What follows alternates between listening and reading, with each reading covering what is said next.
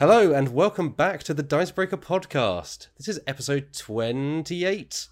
We're almost at the big 3-0, but not quite. Just far enough off to still say that we're in the 20s. We're cool. As someone that recently turned 28, I very much experience a kind of, companionship with this particular episode of the podcast. Anyway, I am Matt Jarvis. I'm the editor-in-chief of Dicebreaker, and this week I'm joined by two of the team. I'm joined by Alex Lowleys from the video team. Hello, Lowleys. How are you today? Hello.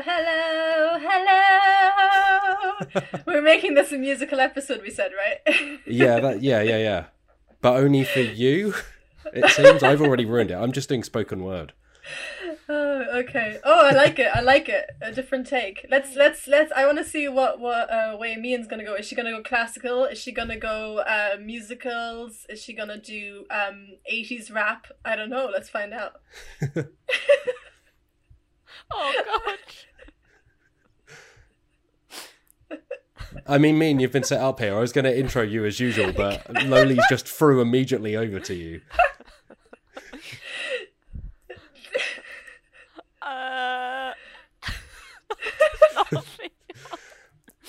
It's... This is what people tune in for, is an hour and a half of us giggling at our own silly jokes. I mean, to be fair, it's not far off that. King of Tokyo is an alright game, I guess. There you go. Did I ever tell you? Oh. You're my king of Tokyo. I tried desperately to fit like 7 syllables into the space of 2.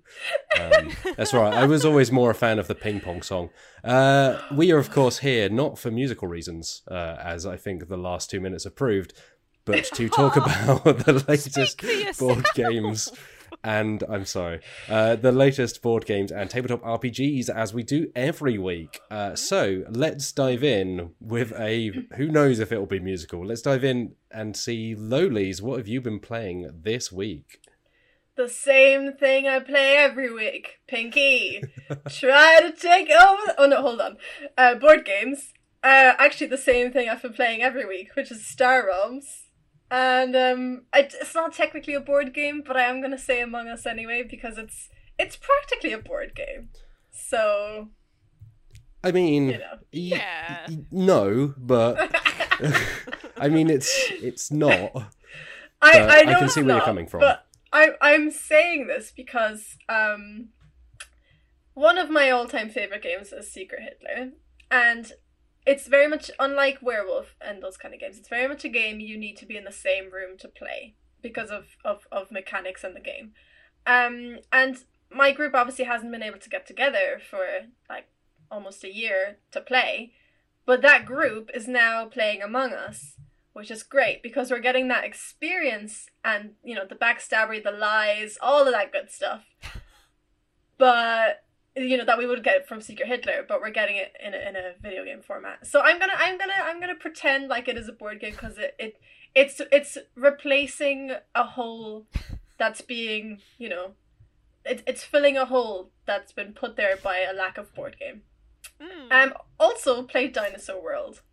I would go say, Lowleys, quickly, your explanation there sounded like me in one of my seminars back at uni when I hadn't read the book.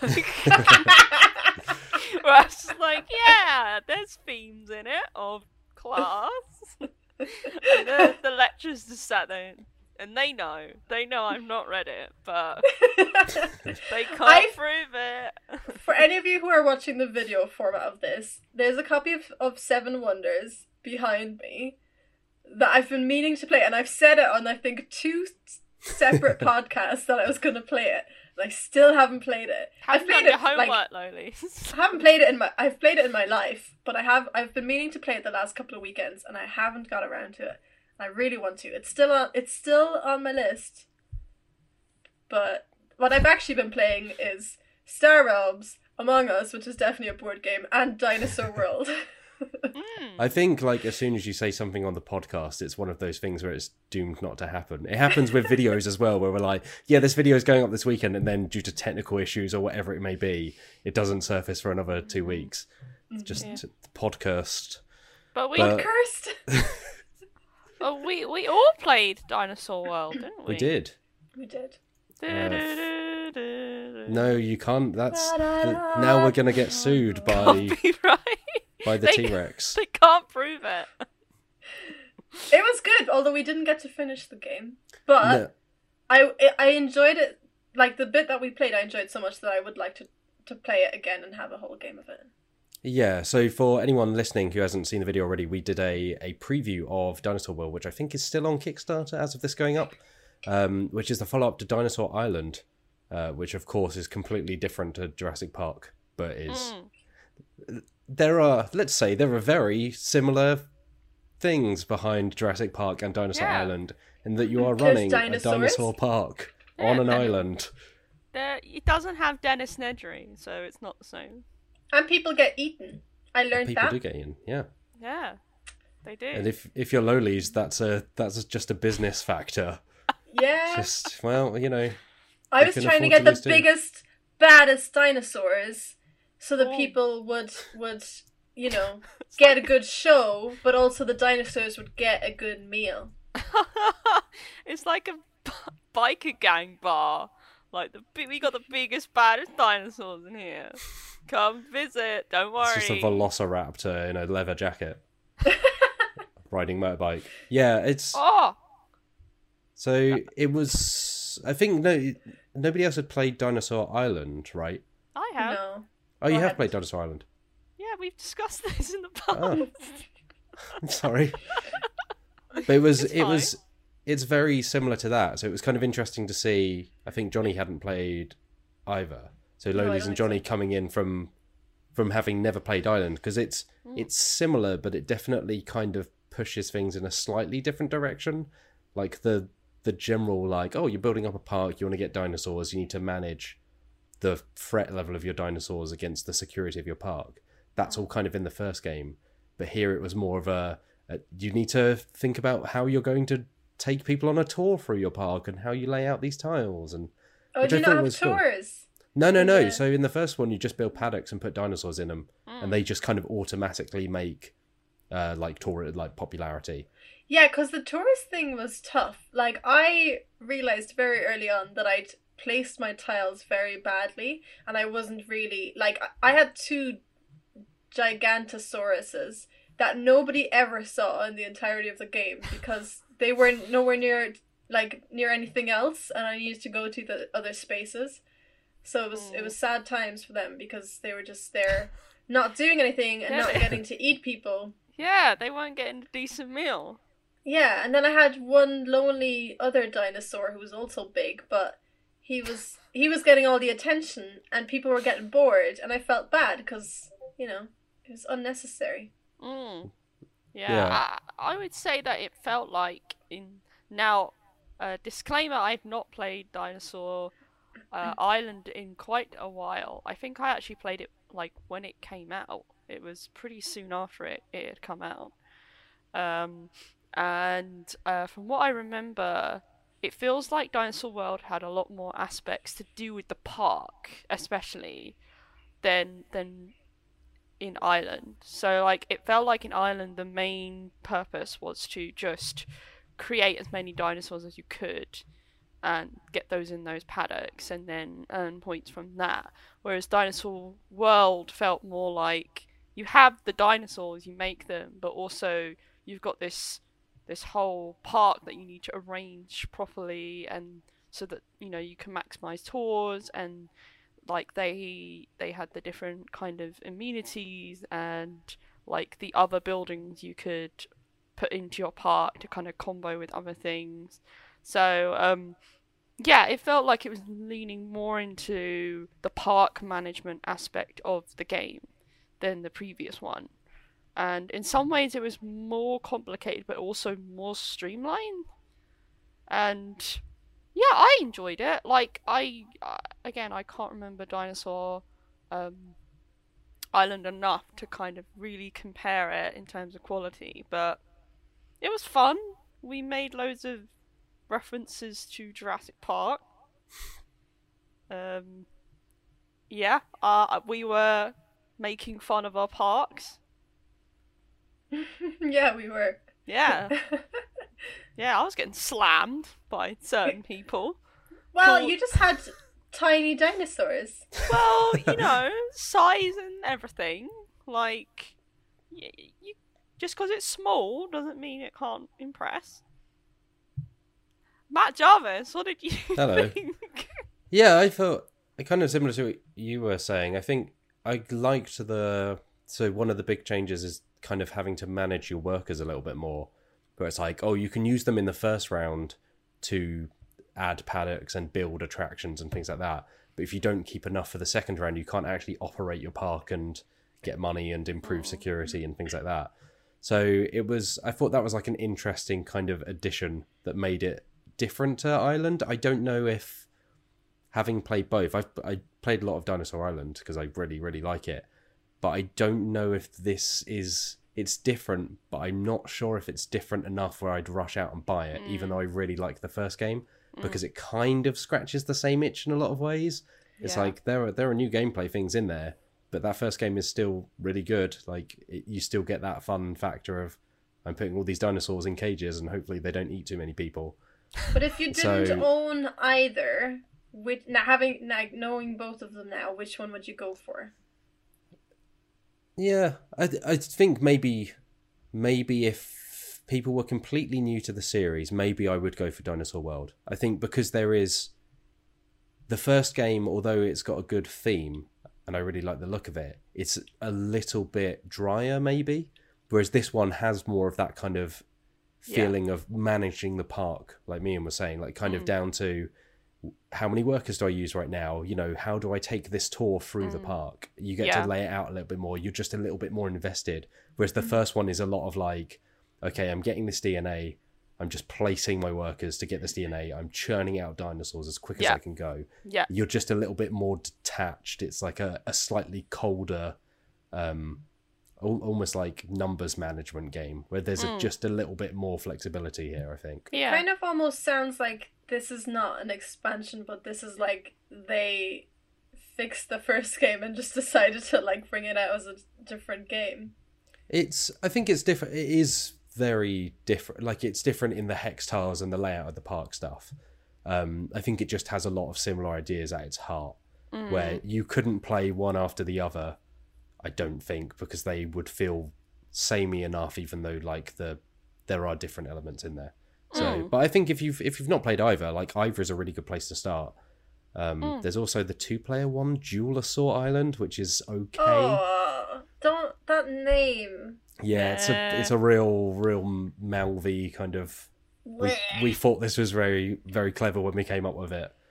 And it's fine, but They've also got a run right now called Roar and Right. Mm-hmm. Yeah, they should make a 1-player version and call it Dino Solo. Dino Solo. That's pretty Dino good. Solo Island. Yeah, none of us have played the That's for free. Roll and Right. Oh, that's for free, is it? You're not going to pursue copyright, are you? Well, actually, yeah, you can give me a cut. That's fine. Oh right, I'm sorry, not for free anymore. Yeah, I haven't played Roar and Right, but I do actually, that name I do enjoy. I think it's cute. Yeah. I'm kind of intrigued because there was Welcome to Dino something. Welcome to Dino Park. I don't know. There was a different Roll and Write from Alley Cat Games last year or the year before that is obviously not part of the Dinosaur Island series, but is a Roll and Write about filling a park with dinosaurs.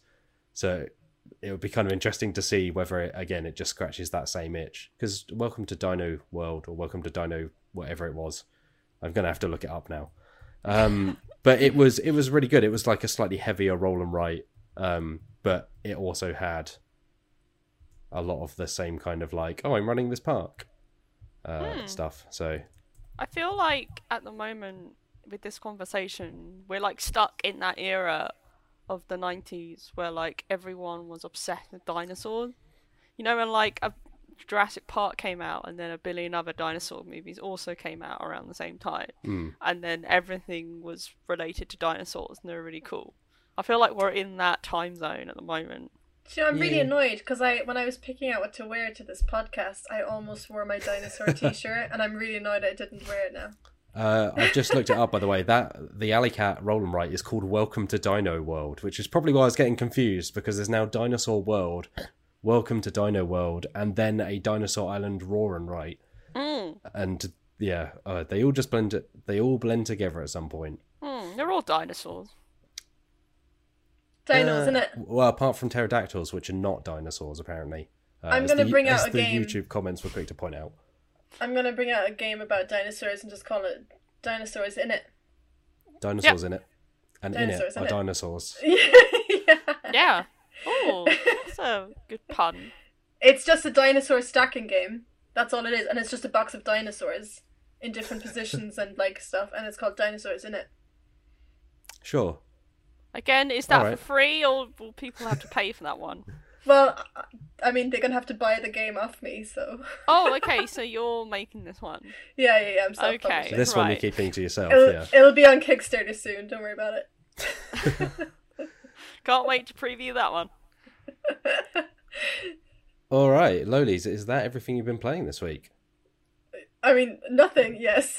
Well, I don't know, Star Realms, Dinosaur World. Like you've been playing some bits. yeah. That's it. All right, Mian, have you been playing anything other than Dinosaur World? Don't look at me, teacher. I'm sat at the back of the class. Next to the heater. Yeah. With those glasses on that have the eyes drawn on. So I can take a little nap.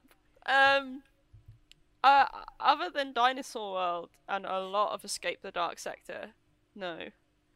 Essentially, for the upcoming review of Escape the Dark Sector, I've just been playing that a lot. So, yes, Escape the Dark Sector, which I spoke about last week with you, Mr. Jarvis. Yeah, it sounds like it's pretty good. If you enjoyed that first game, Yeah, if you like Escape the Dark Castle, you'll probably like Escape the Dark Sector.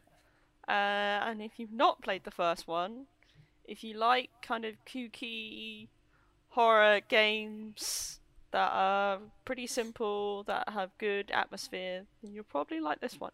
But you'll have to find out more in my review. and not to invoke the podcast curse again, but by the time this podcast goes up, there should be a video of the team playing it, because we plan to stream it Yeah. later this week, which immediately means that it's all going to fall through. And Yeah. Tabletop Simulator is going to be down or something like that, but Yeah. we will be attempting to play it. Not which I'm only looking have forward to. you invoked the podcast curse, it's also the spooky month. So, True, the Yeah. spookiest of months. the spooky month. That's when the pod curse actually takes a break. Oh! Yeah, it only the curse, because I mean it's very cliche, isn't it, to like be a curse in a spooky month. I So mean, the curse only operates outside of this one True, month. yeah. I Fair. wouldn't know. I'm not a curse. The last like- time I checked, but are you in like conversation with the podcast curse, Lolies? Are you in sort of? No, I've just read Speaking books. through I've read Lola's. books, man. Are you in negotiations with it? You asked it to take a month off. I'm the PR manager. Yeah, Oh, you're the I've told them. Look, do you want to be a cliche? No, then you're gonna have to take a month off. I'm afraid. It's not a good look. The optics are very are bad. So yeah, that's all I've really been playing. I've been quite busy this week with basically just playing Escape the Dark Sector over and over again. Here's a little insight behind the curtain into the life of tabletop games writing person. There you go. Oh, okay. Oh, I thought it was more. coming. Yeah, I was Yeah. waiting for the other half of that sentence. But... What We do were you like, want from yes. me? Okay, tabletop personality, tabletop gaming star. Stop. Wow. Yep. Endorsement. I don't know why I'm saying that. She's Matt just saying Jarvis. words now. Just Okay. buzzwords. I tell you what I've been playing. Speaking of words, to neatly segue out of this, whatever that was, I've been playing a game called Master Word. Hey. Sorry, because the yeah. word thing. Yeah. Yeah. I liked it. Which is kind of like I think on a few podcasts back, me and you were chatting about Mastermind, the old 70s game, Yes, I was. where you have like a code of like coloured beads. So they're multicoloured. It's the same but with words. Basically, yeah. So it's from the studio that made Decrypto. And Stay Cool, I think, which there is a video of Loli's, me and Will's playing, which was hectic. It's such a good game. But Decrypto was like a really kind of brain-burny, I guess, like puzzle-solving game in some ways, where you had words that related to numbers, and then you were trying to give clues to get people to guess like a numbered code. But Masterword is really simple. So one person has an answer. So there are 300 different words in the box, but you can just pick one if you really. Oh my god, that's like all of the words almost. All of them. Like all of the words. Well, yeah. I will say that they are, so they're not just like single words. They can be like more kind of out there. And some of them are like not the kind of thing you would expect from a normal word game. So there's things like, okay, the Colosseum, or there's Pikachu. And then there's like Pearl Harbor and 9/11, which is like a really odd. We were kind of like taken aback because they're not the kind of things you normally find in like a party game as answers. But I think here people will go either way, like they, on how suitable they are for their particular group. But there's 300 different words in there. And the idea is that you have this answer, you give a hint.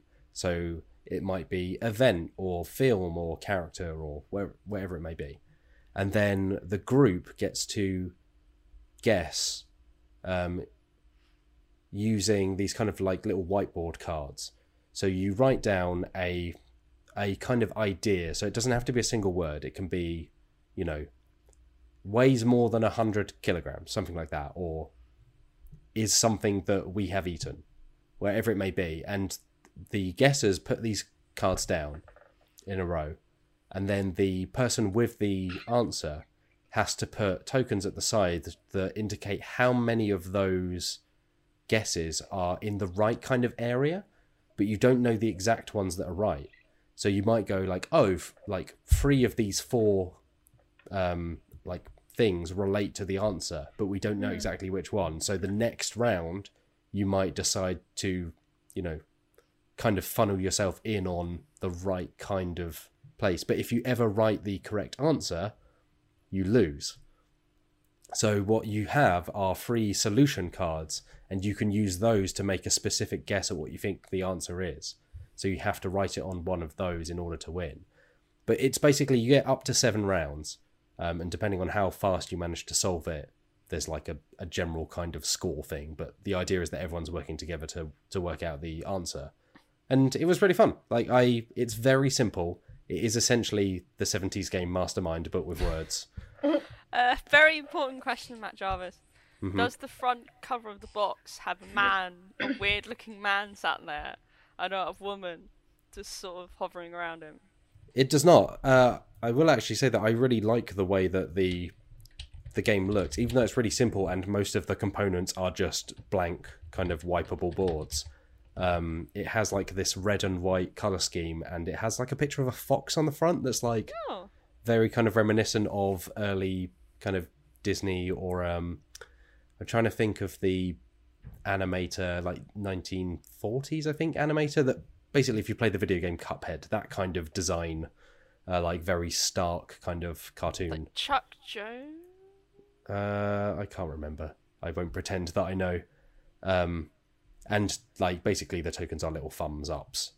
And that's about the extent of the look of it, but it's quite clean. It's very simple. But I had a really good time with it. We actually managed to... So the player count is 3 to 6, I think. But we were playing with just 2 people. Because you can discuss openly, so there's no reason why you can't just have one person like use 4 guess cards and one person have the answer. But yeah, I think it's good. It seems simple. I'm kind of looking forward to playing it with a bigger group, which I hope to do tonight. So by the time this podcast goes up, I should have played with more people. see kind of how it scales. But it's so simple that it's kind of like one of those games I can see myself just coming back to every now and then. And even playing with like my family. I think it's like it's easy enough to teach them, and it will hold the attention. Is that a new game? Yeah, I think it's maybe not out yet. It's coming out. Matt Jarvis with the hot scoops. Yeah, so I'm enjoying it. Who's the board game superstar now, Ian? Matt's the one getting the exclusives over here. It's not a competition. Trying to stir the pot, ladies. I never said there couldn't be more than one superstar. This is a Mario Party. You know, like, we can all be superstars. Alright, anyway, shall we move on to news? Like infighting in the Dicebreaker team. I'm not dying anything, mate. I will fight you for the title. That's it. Oh gosh. Well, We get sorry a day everyone. to be the star. I can't. Sorry, Matt. I can't write this article anymore. I've got to fight lowlies. The position of superstar. We're gonna resurrect Spinebreaker. Yeah, for sure. You would have to resurrect me after that. Let's move on to news. It's a bit an interesting week, like I say, kind of a spread all over the place. It's been kind of a mix of quiet stuff and then interesting announcements. And we'll open with this one. There is a Power Rangers RPG coming, and not just a Power Rangers RPG, but also a G.I. Joe, Transformers, and My Little Pony RPG, not all combined together, separate RPGs. And they are coming from Renegade Game Studios, which made the Power Rangers Hero of the Grid board game, which did quite well on Kickstarter. But they basically announced that they are making all of these kind of TV show nostalgic kind of licenses into RPGs based on D&D 5e's mechanics, which is maybe not super thrilling, given that Renegade has also put out original RPGs like Kids on Bikes and Icarus and Alice is Missing and Overlight. So it seems that they are, they make original RPGs, but these are popular licenses. I guess D&D is something that a lot of people know, so they're just cashing in. They're cashing in that sweetness, the sweet nostalgia. Yeah, I mean, it's the right time to do it, right? It's like this is what everyone's about these days. Yeah, Power Rangers. Yeah, go Power Rangers. I'm always walking around. Yeah, just singing that. So it's worth saying, so they'll be coming out from next year onwards, and they've said, so they've obviously licensed these like IPs from Hasbro. So they've said there'll be RPGs, there'll be deck building games, because Renegade also makes Clank, but there's no word on whether they will be based on the same mechanics as Clank or whether they'll just be new kind of deck building games. Very devious of them. Knowing how much I like Clank, and now they're luring me in with the Clank, and then I've got to put up with the IP. But we did actually speak to Elisa Teague, who is the new senior producer over at Renegade, and she did confirm that they will be continuing to make original RPGs. So this doesn't mean that little projects like Icarus or Alice is Missing or Overlight are going away. It just means that they're making these alongside everything else that they're doing. She also teased, because I asked about whether they might make a Clank RPG, and she said nothing's ever out of the question. So who knows? Maybe one day there'll be a Clank RPG. But it's interesting to see Renegade really kind of picking up, big names, big licenses in the RPG space. Matt Jarvis, see, look, I'm going to be like Lolies now. I'm going to put an idea for a game out on the podcast. We're just throwing them away. We should turn this into a business podcast. It's just us throwing ideas. It's just an hour and a half of us just like spitballing. Yeah. For the Clank RPG, I think one of the mechanics should be you have to run into a kitchen and try and grab as many pots as you can, and then attach them to your body somehow, and you have to clank around. And whoever makes the loudest clank is the best of that game. That's more of Is like a that dexterity actually- game, right? Is that how real Clank works? Is it about Yeah, pots and definitely. pans? Yeah. I've never played Clank, so this is a genuine question. I feel like I'm misleading you, ladies. You do clank in it, but you clank because you've got treasure, not because you've got pots and pans. But who the hell has bits of like a golden statue in their house? Like, not me, for one. I don't. I do have pots and Yeah. pans, so... Or, it doesn't have to be your house. You can just go into someone else's house and just get their pots and pans. We do not endorse. I have to. Our lawyers asked me to say that Dicebreaker does not endorse stealing pots and pans from I anybody's never house. said you'd steal them. You said you went into someone's Burglaring. house and take Burglaring pots and somebody's pans. house I for just pots said- and pans. I just said you put them on. You can give them back afterwards. We do have an escape ladder thing here, and it does lead to the kitchen, so I could definitely go and. But Yeah, also my house, we have so many pots and pans. You'd be so good at it, So many. Lonies. You'd I would win game. every game. Yeah. Also, a quick question, Mr. Jarvis. Isn't there already a My Little Pony RPG? Yeah, so there was Yes. one that came out a few years ago from Riverhorse, so a completely different publisher, called Tales of Equestria, and it's actually pretty good. It's a really good system. I enjoyed it very much when I reviewed it. I forgot you were talking about us doing that a while back. Actually, I do remember that now. Yeah, it's surprisingly good. If you, particularly if you have like younger fans of My Little Pony, it's a really good kind of light set of rules. It's very positive, so you there's a mechanic in there where you share friendship and you can help each other out with friendship, because friendship is magic. It is. My Little Pony. I don't know if that's how the song goes. And you can make your own pony as Was well. in is what I'm Germany. saying. So there's the equivalent of like D&D's classes, where you can have a variety of different ponies, including Pegasi, so you can be a flying horse. Oh, and you can have the little thing on your butt. Yeah, on your rump. Yeah, there your was a word horse's for it. rump. I was about to say something, and then I wasn't sure if it was actually called that, and now I don't want to say it out loud in case it's something terrible. Oh no, Sorry. say it. It does. There is a name for it, isn't there? Yeah, I think it's like a cutie mark. I think I was about to call it a booty mark, and it's not that. I mean, it's on the booty. You're not wrong. You can You're not call wrong. it a booty mark. It's a cutie mark. Because it's a beauty mark, but on their booty. It works on so many levels. And oh no, I was gonna say something else, and then I heard myself in my head. I was gonna say it marks. No, I won't say it. I won't say it. Okay, No, let's- Matt Jarvis, I bet you would have a train as your cutie mark. A train. Yeah. Yes. Yeah. If you were My Little Pony, that would be. What would yours be, Mian? Like a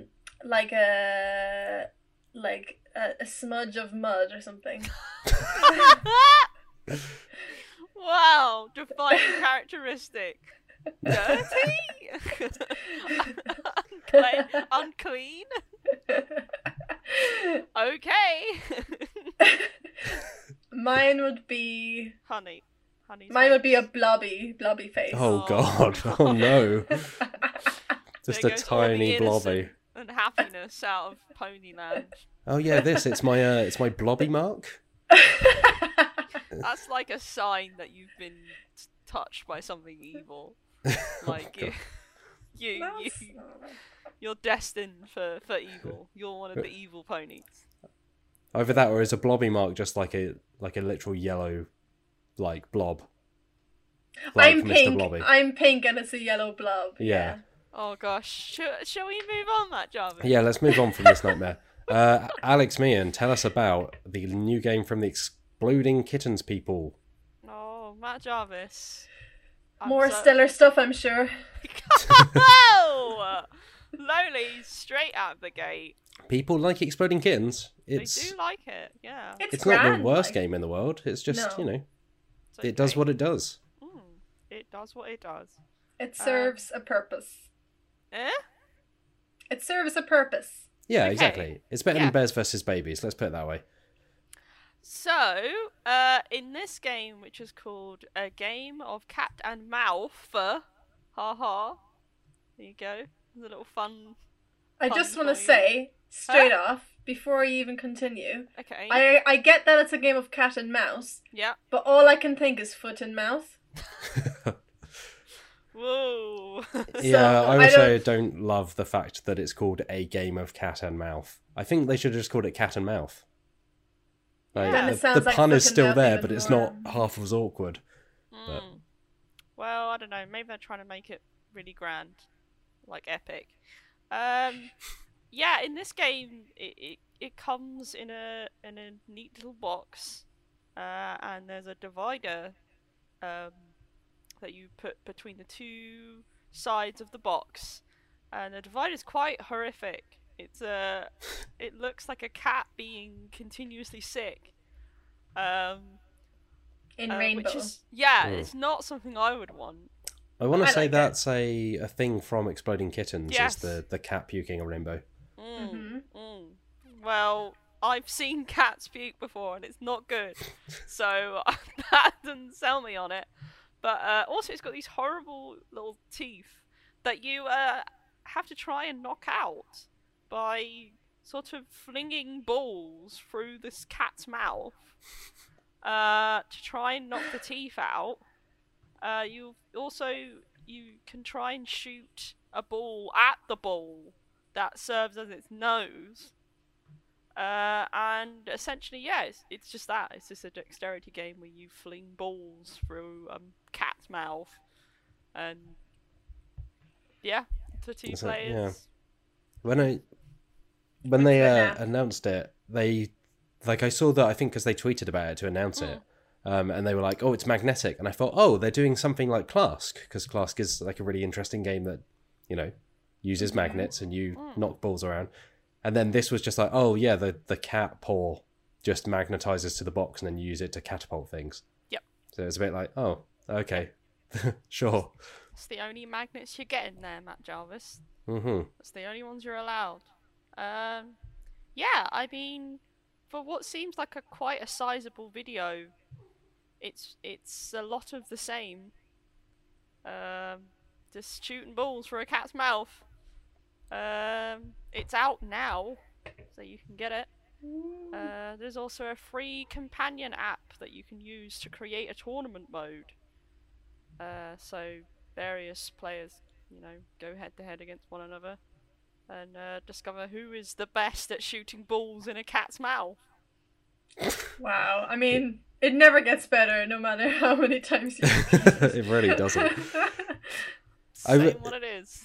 I'll play devil's advocate for a moment and say none of us have played this yet, and although it sounds very simple and it's easy to, take the mick out of it a bit, it might be really fun in practice. Matt Jarvis, do not put words in my mouth. I've been more than fair, I think. I'm just stating the facts. The facts is what we're here for, but yeah, it's Exploding Kittens. I don't. Slowly, he's been shooting Vitrol. The thing is, I've not played this game, but I have played other games by the makers of this game, and yeah, we were saying this just before the podcast started, Lolies, but they very much are sold on that sounds really fun, and then you play it once and it's like, it has a good look, because it's the Matthew Inman who does the Oatmeal comics, so they have like a very distinctive kind of strong look. But then when you play them, it's like, this... That's the thing. The games look brilliant. Like, I'm sold by the look of the games, because they're so, like, everything I love is in that design of the games. And even, like, this game looks great. I think it looks great. But also, that's just, no. I don't know. I mean, I'm open to giving it a chance, but also, I can already tell, I've played games like this, and there used to be a game where there was like a monkey and there was these cups and you had to like flick. I don't know how the monkey got involved. Oh, yeah. And it's like the same kind of thing, and it was fine, but it just gets a bit like, unless you're using it as a drinking game or something, it's just how much. I mean, with kids maybe even, but like, I don't know. I think Exploding Kittens was aiming for the kind of Cards Against Humanity zone, right? It's like very straightforward. almost a drinking game without saying it. Like, very Yeah. simple, just load of people can get around. You don't have to really explain anything. You just Those do it. balls are not going to So- stick around long, though. Just going to say that now. I know they're Whoa. yellow, but even so, they get lost so easy. Yeah. So easy. Mm. Yes. Well, maybe, I don't know, keep a little bag for them or something. Yeah, but during the game, I mean, like, because they get flung around. I suppose, yeah. Maybe not take it to the park or something. Oh god, yeah. Can you imagine hunting for one of those, like, among the grass? Yep. But yeah, all right. Well, I mean, that's out now, right? It's Yep. And it's like 20 quid. So Yeah, something like that. Yep, it's, 20 quid. you know, it might be. It's not a lot of money. It's pretty small, it seems. So Yeah. who knows? It could be loads of fun. Let's move on to this next one. Alex Min, this is number one of yours. Tell us about Hero Clicks. Yeah, this is my fault. I mean, dude, you just report the news. You don't make the news. I don't. I don't make the news. No, I just spread it to the people through the medium of dicebreaker.com. This news piece being that the Hero Clicks pre-painted miniatures are getting a makeover. So Hero Clicks, for those who don't know, is a pretty simple miniatures game that's been around for quite a while. I think you've played it, Mr. Jarvis. Yeah, we had I think Lolies. Did I play with you? We played the WWE one. I've No. played it as well. No, I have No, we played were it. I We were completely supposed to, but I forgot. never got a chance to play it. Okay. Maybe I played it with Wheels and someone else from the office. So yeah, that's Hero Yeah. Clicks. We So played it. Yeah. Yeah, so it is very much it's like a collectible game. You say they've put out a lot of them. There's like Marvel, there's the DC Batman stuff, there's WWE wrestlers. Mm. There are, I think, Star Trek ones around. It's Yeah. basically something that is designed to be like, we have a brand. Let's make these models. But I guess the kind of fun thing is they're all compatible with each other. So you could technically have Batman fighting like Picard, fighting, Batista, and you can just kind of throw them together. I'm waiting for the Garfield one. Almost certainly there has Yeah. been something close to that at some point. I'm gonna look it up later, and I'll let you know if I find it. Please do not. I will. Yeah. So, the miniatures have been kind of criticized by people in the past for not being very high quality in terms of the painting. So, obviously, because they're pre-painted, if you get them, you don't. I mean, you can paint over them if you want, but I think they're intended to kind of just come straight out of the box. But it looks like WizKids, the publisher behind HeroClix, is attempting to change this with their newest House of X line, which is an X-Men themed line of the HeroClix miniatures. And they're like, oh, look how pretty these are. Hopefully the rest of them will be like this as well in the future. So they talk about in this big old blog post about how they're going to make them look more visually distinct and more in line with their characters. So, for example, on the image of the news piece here, Gambit, I believe that's Gambit, is firing out some cards, as he does. Yeah. Also, they'll be using sort of wash and dry brush techniques on them to kind of improve the way they look as well. Give them shadows and texture and such. Yeah, Yeah. it's one of those things where the WizKids do like a lot of pre-painted miniatures, like they did the newest Fury of Dracula, and they do some D&D stuff as well. And it's long been kind of a running criticism that their stuff is just it looks a little bit slapdash. Like it looks very much like they are, produced quite cheaply. They're cheap and cheerful, essentially. Yeah, they look a bit like they've been melted and reformed again. Yeah, the paint jobs they're just a tiny bit messy around the lines, that kind of thing. So it'll be, if this manages to pick up the quality a bit, it could kind of redeem that stuff. I've never, they serve the purpose they serve for me. Like they look slightly nicer than just blank models, but they're not. I don't think anyone's expecting them to be super, high quality paint jobs. But I guess it really depends on how this will affect the price, because yes, because at the moment, I get the feeling that they're an affordable option in terms of miniatures games compared to the other sort of options on the market. So, for example, this House of X set, a standard booster pack is about 11 quid, which I think you get a few miniatures in that, which I'm not an expert, but that sounds alright. Like, I don't know if the quality is going to push up the price. I want to say it might only be one miniature in a booster. I can't remember. It might be that they're changing that for this release, but I think maybe the I'm boosters wrong, are like single miniatures. Okay. But I don't know for sure. Don't take my word on it. We are not HeroClix experts. No, I'm definitely not. But... yeah, that's the whole to do. All right. Shall we quickly whiz through this news, which is also one of yours, about terraforming Mars? Yes, I can do that. Yeah, Terraforming Mars is getting a book series from Aconite Books. This is the same studio behind the Keyforge and Pandemic novels, which have come out. I think they are coming out next year. Oh, okay. I thought the first books were coming out this year, but maybe those are you might be right. Legend of the Five Rings one, because they're doing like a load of Fantasy Flight games. Essentially, they're doing Legend of the Five Rings. They're doing, Keyforge.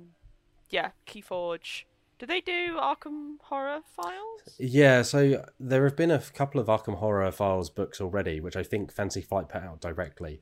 But because Aconite is part of Asmodee, which then owns Fantasy Flight, I think future ones are coming out through Aconite. I think they've got the Twilight Imperium novel that's coming out next month. Okay. As well, and a few others. So they're really going for it. It's Yeah. like every brand they can is now a book. They're churning it out. And now it's Terraforming Mars, which is not a Fantasy Flight game. It's Phyrexis Games. Yeah. They've obviously done a partnership with Aconite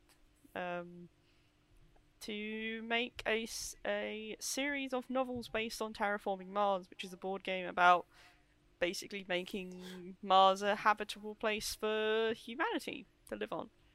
And I saw someone commented on this, talking about how apparently the board game is based on a series of books called The Mars Trilogy by Kim Stanley Robinson, I think. I don't know how true that is, but apparently there's references in the rulebook to it. And also the Turmoil expansion apparently is inspired. Again, I don't know if it's officially. Apparently it's been inspired by those series of books. So I think some people are a little bit confused about the fact that now there are books being based on the board game. Yeah, that is weird. Yeah, I don't know enough about it to comment in terms of that, but... Yeah, I guess the thing here is, like, Terraforming Mars, the theme is, like you say, just let's colonize Mars, and that is a very kind of broad stock and trade theme for science fiction for yonks at this point. So it does feel a bit weird to just be like, we're adapting this board game, and it's like, well, kind of what you're doing is putting the name Terraforming Mars on. I'd like maybe some of the corporations will share names with the Terraforming Mars corporations, but it feels maybe like this could just be any sci-fi story about being on Mars. It's not really... Yeah, I mean, at least with Keyforge, for example. Keyforge, like, the world itself, obviously you've got the different houses and things like that.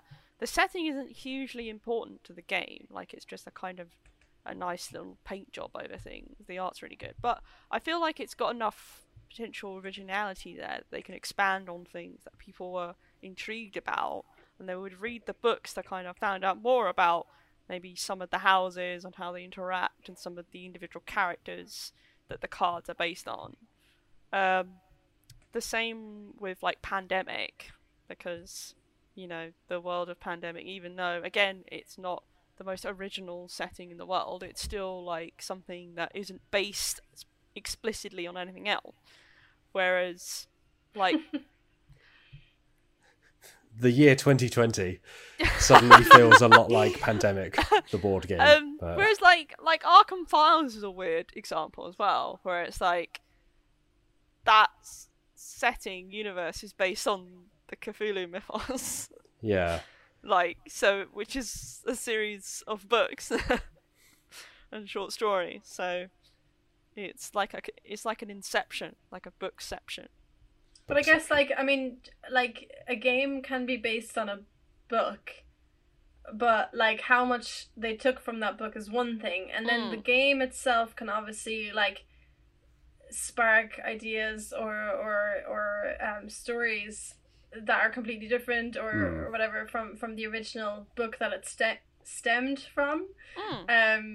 So, yeah, it'll be interesting to see. Like, I'm quite intrigued by it, actually.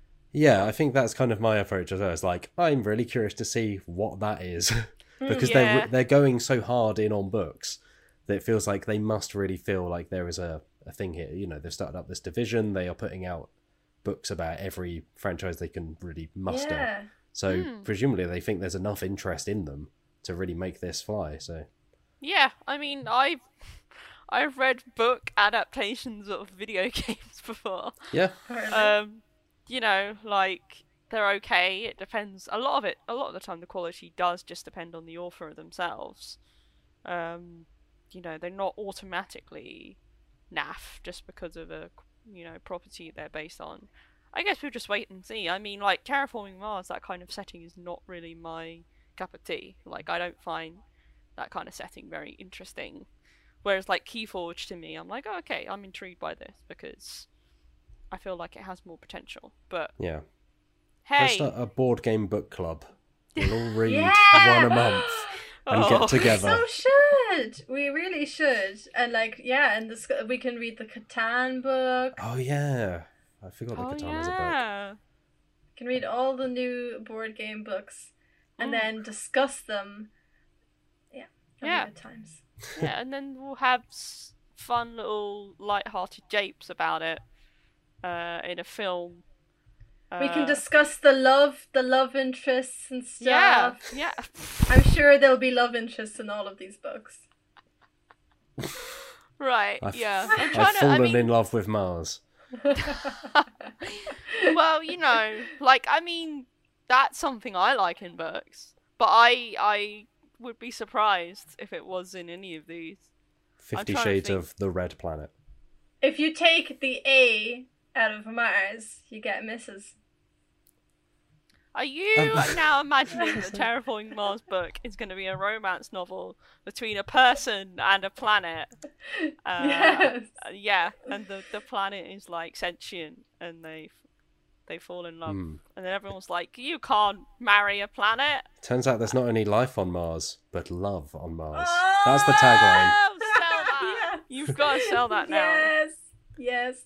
Oh, goodness. All right, let's finish up this news section with a couple of quick dates that might be of interest. With a planet. Speaking of love.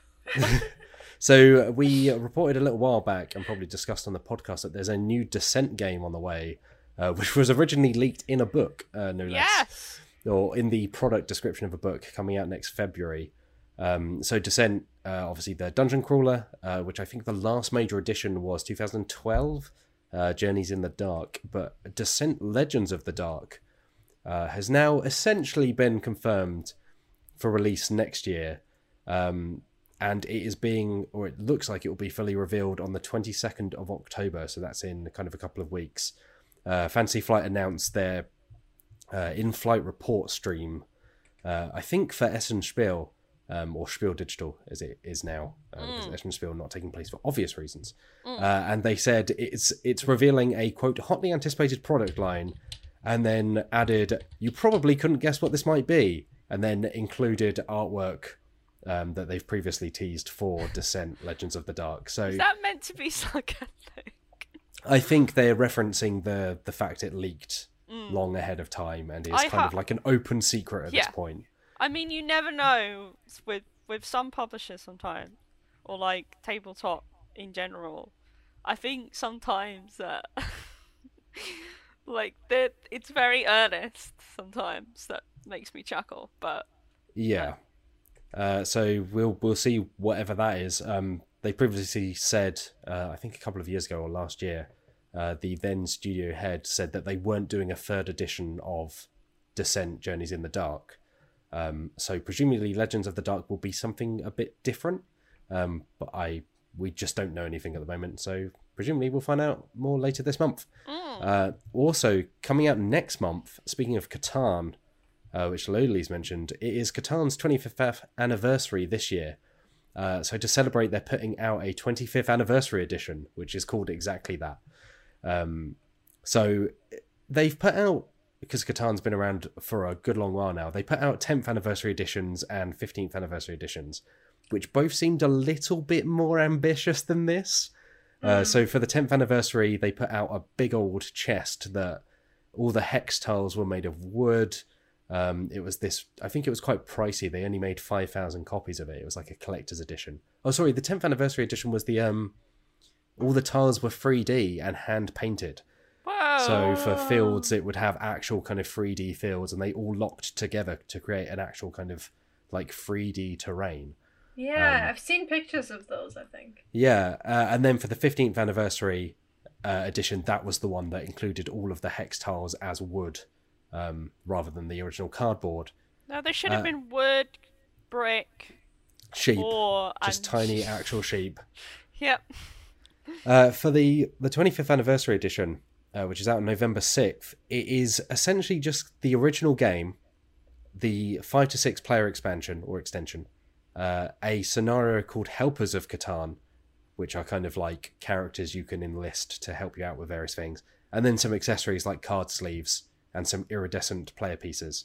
Oh. So it's kind of a bit meh. It's not. They've also changed one of the player colours to brown. Oh, is that Brown. new? I didn't realise that, if that's the case.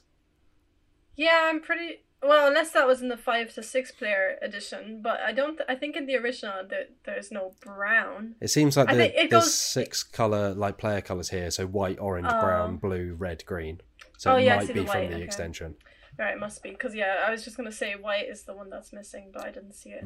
But they have said that the player pieces and the dice will be iridescent, so it could be that they've gone for that colour in order to make it iridescent. Although it seems an odd choice to make brown player pieces iridescent, but Yeah. there we go. But that's kind of it. It seems more of a bundle than it does like a special, like a one-off. But it's $80, which is less than buying original Catan and the 5 to 6 player extension at RRP. So it is kind of a saving if you don't already own Catan, which is kind of a chicken and egg situation, I feel, because if you're into Catan, you probably already own it. But Yeah. if you're into Catan, you're probably the kind of person looking to pick up this, maybe.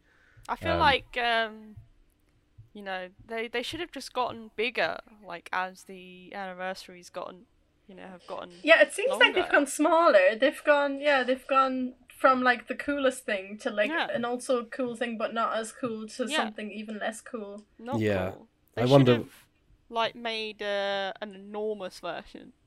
Yeah, giant could play Catan. outside. Yeah, Yeah, giant Catan.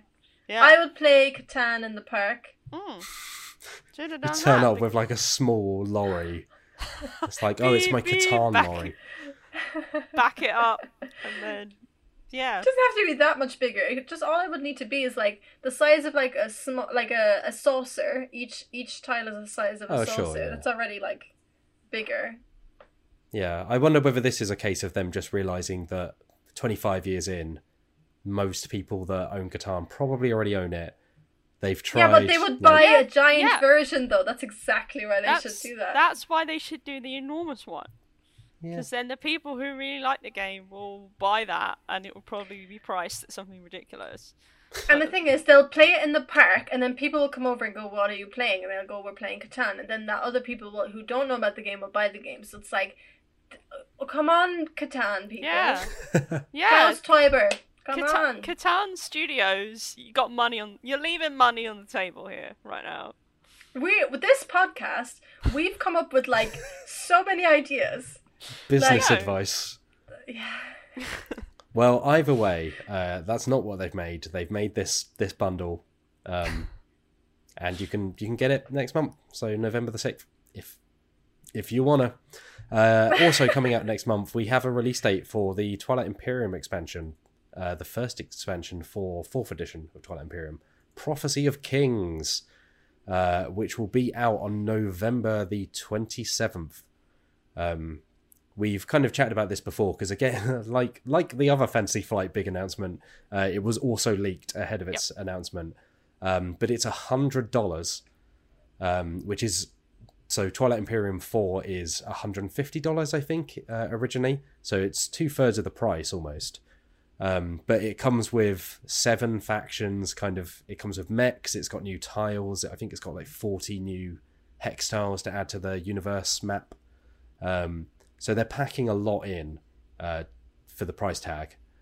And yeah, it seems like it's going to add a lot of stuff to the game. You can now play with up to 8 people if you feel like spending an entire weekend playing Twilight Imperium. If you want to spend the rest of your life playing Twilight Imperium. I mean, it's not that Twilight Imperium is a great game.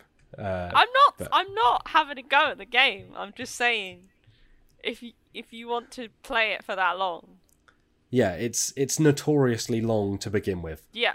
So adding 2 extra people, although it's worth saying that the estimated playtime even, they haven't increased it. So they're just saying, yeah, it will still take about the same amount of time even with 2 extra people. So who knows? No, it won't. Don't lie to us. So that, like I say, that will be out on November 27th. It will cost $100, which is about 80 quid. Why did you lie? Sorry. Chloe's just going.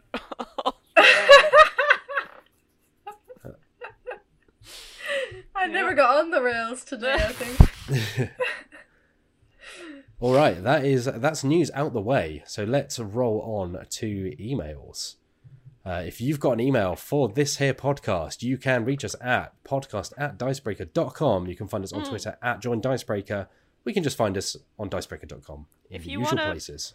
If you want to pay me and Lolies for any of our ideas, just send an email. Not sure that's how it legally works. Well, check. Yeah, send an email to us directly though, because we can't have the rest of the team knowing.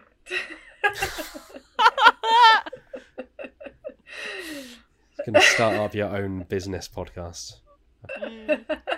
It's the Alex show, and it's just both of the Alexes talking out game ideas.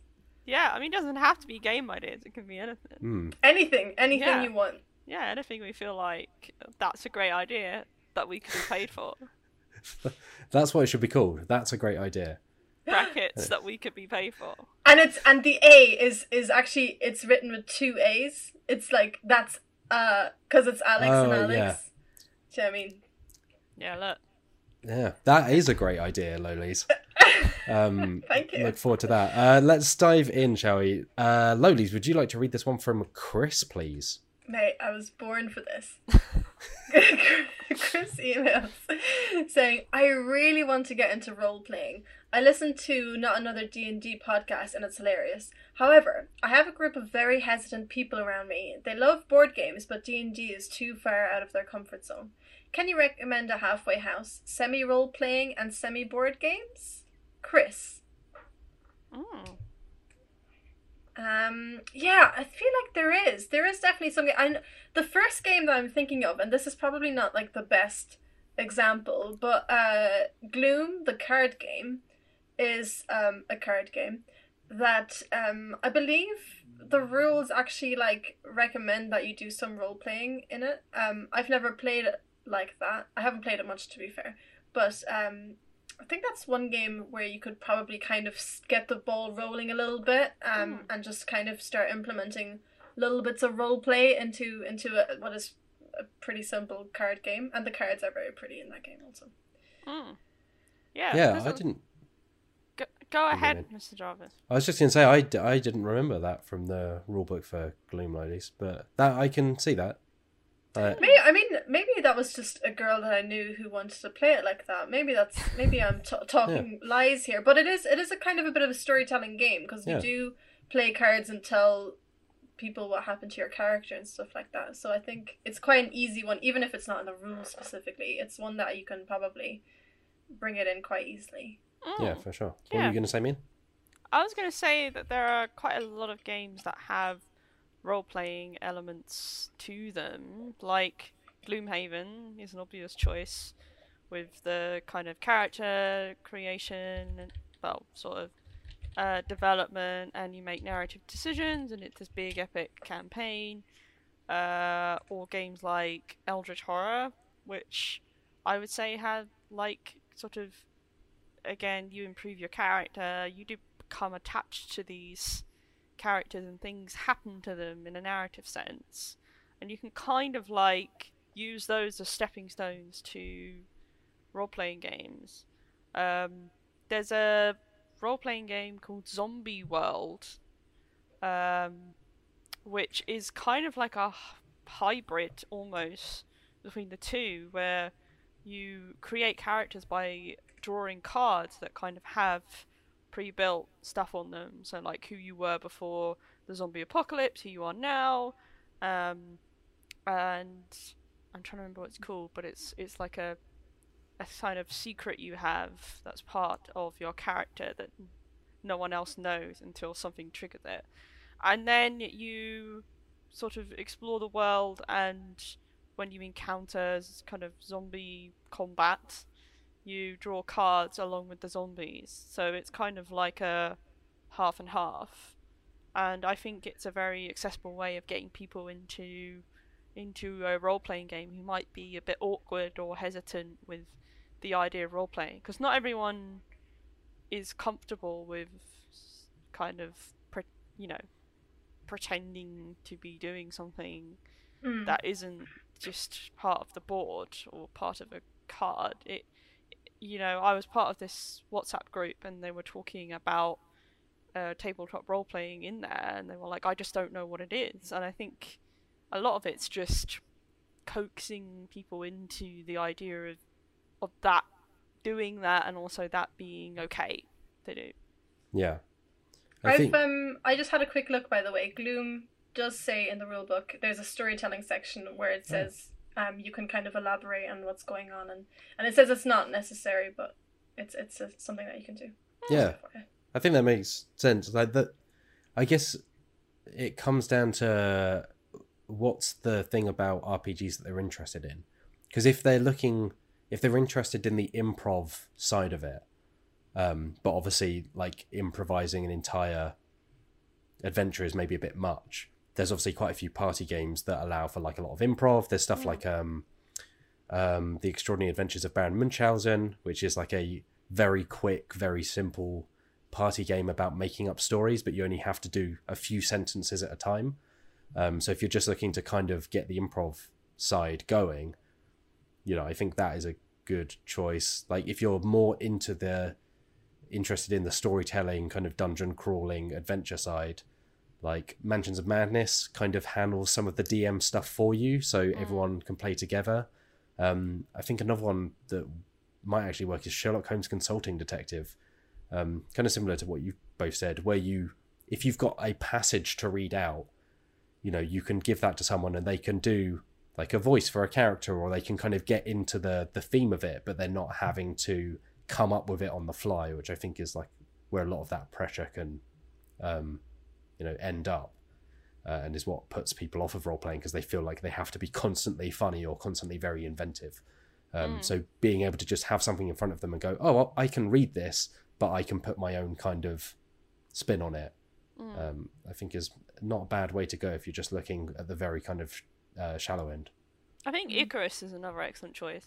Like I think that's a really good RPG for bringing people into the idea of role playing, because you're kind of collectively sort of telling the story of this city.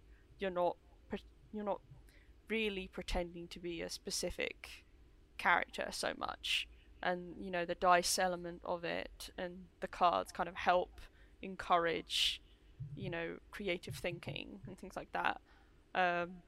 And Colin Cummings' new RPG, gosh, help me out here, Matt Jarvis. Is it What called, was it called? Tail's End? Something like that? I think it is called Tail's End. It's meant to be quite accessible as well, particularly to people who've not roleplayed before. So, and it's very cheap as well. So maybe give that a go. Yeah, I think little one-shots like that are probably a good fit. Thanks, Chris. Shall we move on to this one? Mian, would you like to read it from Vernon? Yes, I can do that. At Vernon Tomes asks, given ongoing restrictions, any suggestions on which board games can be played in person but socially distanced without touching the same components, e.g. Skull, as I can sit apart and flip my own discs? This is quite a tricky one because none of us are experts in contracting viruses. Let's be upfront and say that take this with a pinch of salt because we're not medical experts. And I think actually to some degree playing board games in person is probably quite hard because like all the pieces will end up going back in the same box anyway, or someone will be handing them out, so there's physical contact at some point. I mean, sorry Matt, my flatmate and I have been trying to figure out a way around this, and we were talking about gloves potentially. Like, you can buy medical gloves, I believe, at various places like chemists and things like that. Again, take this with a grain of salt. I don't know the specifics, but I imagine wearing gloves might help, or obviously social distancing, things like that. Because regardless of touching pieces and things, you're still putting them back in the same box. So whoever owns that box... I mean, it's why role-playing is possibly a really excellent choice rather than board games, or games that you can kind of improvise, or you can have one person who owns it holding all the pieces. Yeah, I think that was where I was coming in on this question and including it. It's like, are there games that would work remotely if like one person has a copy, or if everyone has their own copy? So the one that came to mind for me was Perudo or Liar's Dice. Which basically, if you have a handful of six-sided dice and a cup, you can play Perudo because you never have to look at anyone else's pieces. You just keep them to yourself, and so you could play it easily over a webcam if everyone just has some dice and cups. Or to be honest, you're rolling them off screen anyway. So I played Yahtzee with my mum like that at the beginning of lockdown. She just got her own set of dice and. We would make sure that the camera was pointing at the roll and stuff, so nobody was cheating or anything. But but that worked quite well. I think it's what you're saying about not touching pieces. I'm obviously not a medical expert, but I did read an article a couple of weeks ago where by scientists who it was what they'd learned about the virus and since the beginning of lockdown, 6 months in, and it in the article they said that. While the virus can be spread through touching objects and stuff, it does seem to be more prevalent that it spreads through actual breathing stuff. Airborne, breath, So I think if you're looking to play games while socially distancing, there's so many games that have been put online. Codenames, for example, is just one great example of they've made a free version that you can play online, right? I'm pretty sure it's free. TTS obviously is not free, but I think you can get a couple of them and it's cheaper, or maybe that was just a one-off thing. But I just think there's Board Game Arena, there's so many options for you to be able to, and I know it's not the same as playing them on together or whatever, but you've also got the options of what you're saying, pointing a camera and everyone has their own set, or somebody has a copy of a game and playing it like that. Co-op games are a great option for that, by the way. Like Pandemic or something. Well, maybe not Pandemic, but it's not obviously it's not the same because you're not picking up the pieces and doing things yourself. But if you just have someone with a copy and then with a camera pointed at it, you can just ask them to move pieces or pick things up for you. Obviously, depending on how complex and how many components of the game there are, that could change things. But there are ways and means around this, and obviously none of us want to give advice about this because it's a very personal thing as to what you're comfortable with and what you know you're okay doing. And I just think follow your instincts and what you know, obviously listen to professionals and such, and experts, i.e. not us. Yeah, but, I think use your own kind of personal, what am I comfortable with, what I'm not. Yeah, I think Lowly's is right, where there are so many options, like particularly now, whether it's like tabletop sim or even just dedicated apps like Codenames on browser, or Root or Wingspan, all of the things that have come to PC recently. Really excellent video game versions. Yeah, because even if you're in the same place, obviously wear a mask, but you're probably going to want to be within distance of the people you're playing with anyway. So at some point, whether you're touching the same stuff and being in there for potentially up to a few hours, so it's better to just play it safe. Like there's no real downside in terms of your safety, and in some ways you'll probably have a better experience because you're not having to find awkward workarounds to not touching or being near each other. So maybe just stick with the digital stuff. But yes, wear a mask, stay safe out there. Lowlies, let's jump back to you. Would you like to read this one from Charlotte? Hey, Dicebreaker team! I have a GM question for you. How do you manage rules lawyering during your TTRPG sessions? I am a newish GM, and whilst I'm mostly up to date with the rules of the games that I GM, mainly D&D but also Blades, I have adopted the theory that if I can't find the answer during a session within 30 seconds or so, I will make a judgment call and look up the actual rule after we've finished. Unfortunately, I have a player who consistently likes to quote the rules to me or follows up with notes after the session. It's really killing my enjoyment for GMing. Charlotte. I'm going to say that player is a bad player. Yeah, go get out of like that's my just game. Not nice to do at all. I think actually your way of giving it 30 seconds is pretty generous. A lot of the time, just improvise or do what feels right. At the end of the day, you're the GM, so kind of what you say goes. And as long as everyone's having fun, it doesn't really matter if you're playing by the exact rules as written, because that often makes it a lot less fun, as you're experiencing when someone is being a real stickler. I think you might be like in a good position to like just at the start of a session be like, look, you know, lay down what it is you're doing. I don't know if you've done that previously, but say like, look, I don't know, I'm pretty familiar, but if I don't find a rule, this is what I'm going to do, and this is the way it's going to be, and I'll get it right next time, kind of thing, or whatever the case may be. And kind of like, so you're not singling them out for being that rules lawyer, but you're kind of making it like obvious to the whole group what your intent is and how this will work. Because I know exactly the kind of person you mean, and I'm sure I've never had it myself, but I'm sure it'd be very frustrating to have someone do that.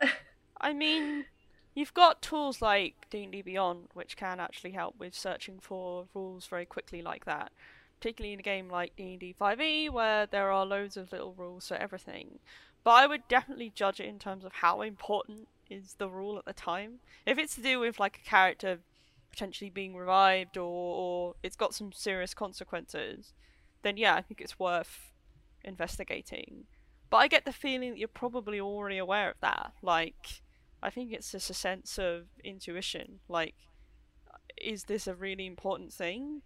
Yeah, okay, have a look at it. Is it not really going to make much of a difference?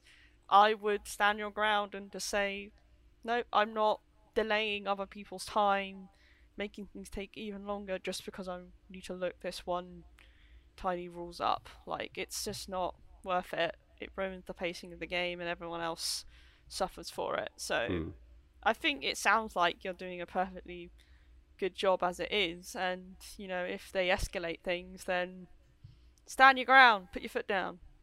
Yeah, I think as GM or DM, you often feel the pressure of like, oh, I'm the one that has to make this enjoyable for everyone else. And sometimes you can forget that it still has to be enjoyable for you. Yeah. You know, you're as important and you're as much of a player. So if someone is killing that enjoyment for you, like that's something that needs resolving, but it doesn't necessarily mean that you are the problem there. Sending notes after a session, that's sucks. just kind of rude, and that would make me so angry. If you're dealing with this in a very patient way, that I'm hats off to you. Believe you me. And yeah, being a good player is really important, and that can involve a number of things. One of those things is being nice to your DM/GM, and it doesn't sound like this person is doing that. So yeah. All right, I'm going to read this one from Anonymous Law Student, who I believe is writing in for the second time, or maybe even more than the second time. But I recognise the name. Dear Dicebreaker team, I've been thinking about how hard it is to get everyone together for a session every week. Are there any tabletop RPGs which can support a revolving cast, or can support people missing sessions? I know that Blades in the Dark makes sense for this as a criminal gang where not everyone would always go on heists. Are there any others or any better at it? So I picked this one partly because I recently played Agon, which is by John Harper, who designed Blades in the Dark.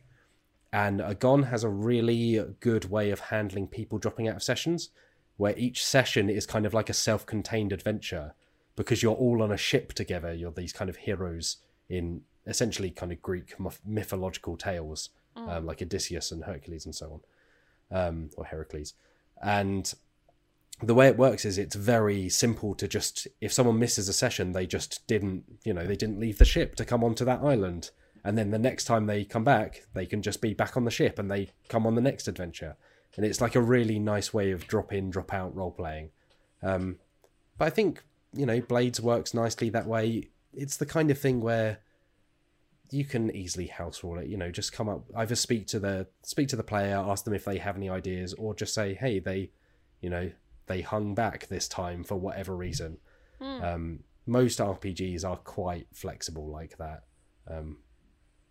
Yeah, we me and Johnny and some other people from the office play Deadlands, and that seems to work fairly well. I think. Like, I've missed a few sessions, and I'm like, we have a session tomorrow evening, and I haven't been around for the last 2 or 3 sessions. And similarly, like, there's been other people who haven't, who missed other sessions and then just kind of jump back in afterwards. And, like, all that happens is that the guys kind of catch me up on what I missed, and then I jump straight back in, and hunky-dory. Yeah, I think you can pretty much do it with any RPG, to be honest. I think it just depends on, like, as long as you make it make sense within the current story, and, you can make it specific to that character.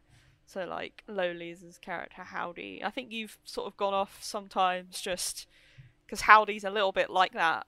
Like, in terms of, they will just sort of go off and have a drink or something. And then just sort of, suddenly they'll be there. And then the group is like, oh, where have you been? And it works within your character, I think, Lowly's.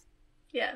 Yeah, so I think as long as you kind of make it make sense of in that world, I think you can do it with any RPG, really. Like, people have lives, and they're not always going to be around for sessions, and that's fine.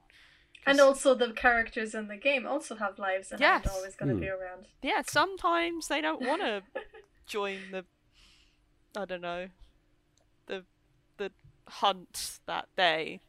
They want to hang out at the local tavern. I don't know. But, yeah, like, I think it really is worth just making things work around it and being flexible. Your character can have a duvet day or 2 as well. Yeah.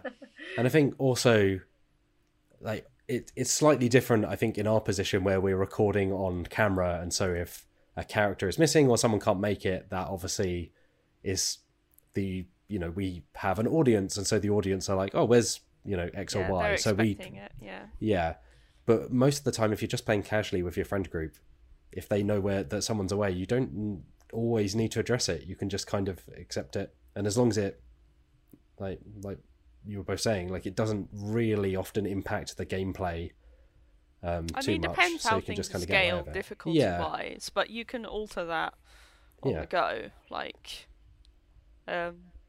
your video about how to run a good tabletop RPG session covers things like being flexible and yeah, stuff like that. So maybe have a watch of that. Yeah, it's kind of similar to the rules question. It's like don't worry too much about it. Don't sweat the small stuff. Essentially, you're there to have fun. So whatever solution you come up with the player or as a group or whatever it may be, will be the right one. But I think that is all the time we have this week. But before we leave you, as usual, we will look ahead to the week coming and say what's coming up. Lowlies, as representative of the video team this week, what do we have coming up over on youtube.com/dicebreaker? Quickly runs to Google Drive. No idea.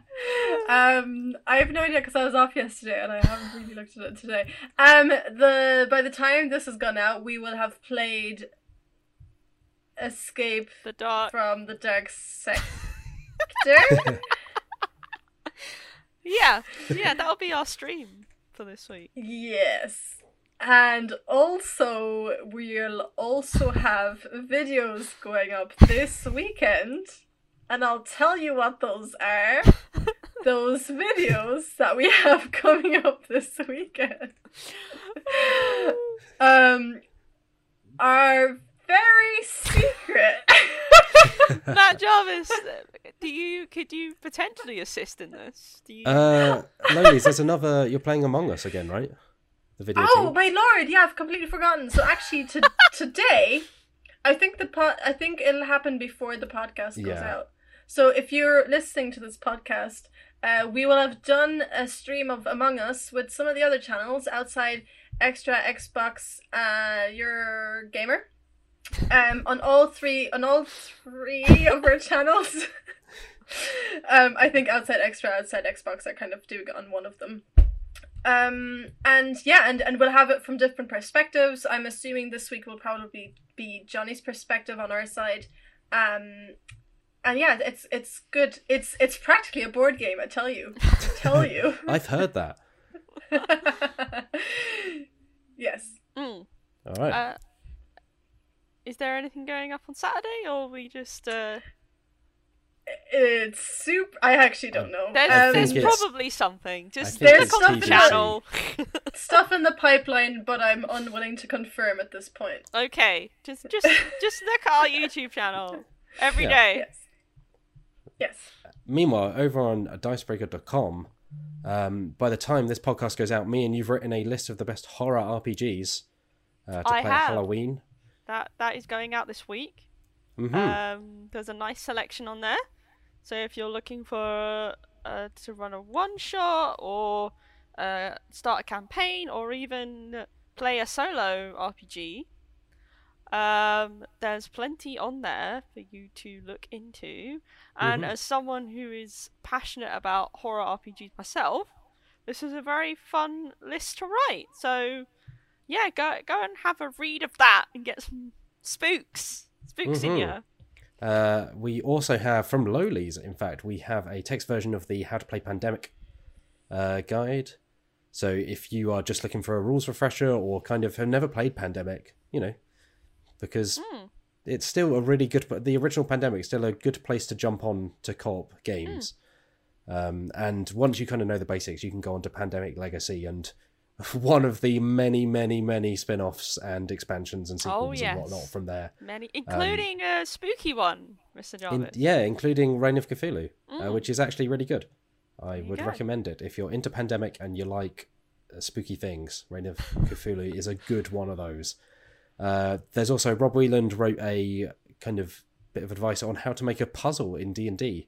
So how to come up with kind of puzzles for your players, which I think is a really good guide. He spoke to Elisa Teague, actually, because she worked on Tasha's Cauldron of Everything for D&D, which has a number of puzzles in.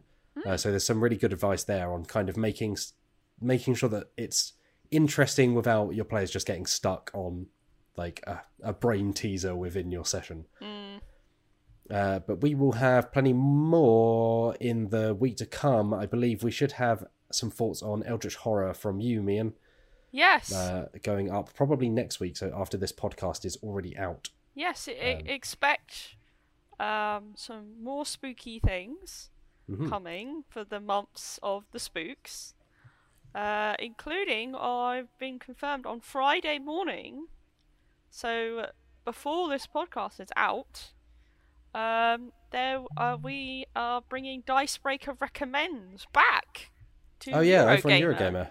Yes, our partner site Eurogamer, lovely people, are hosting our Dicebreaker Recommends series, and for this month we've chosen Spooky, which is Dread, the RPG, which I very much like, and I've written Very good.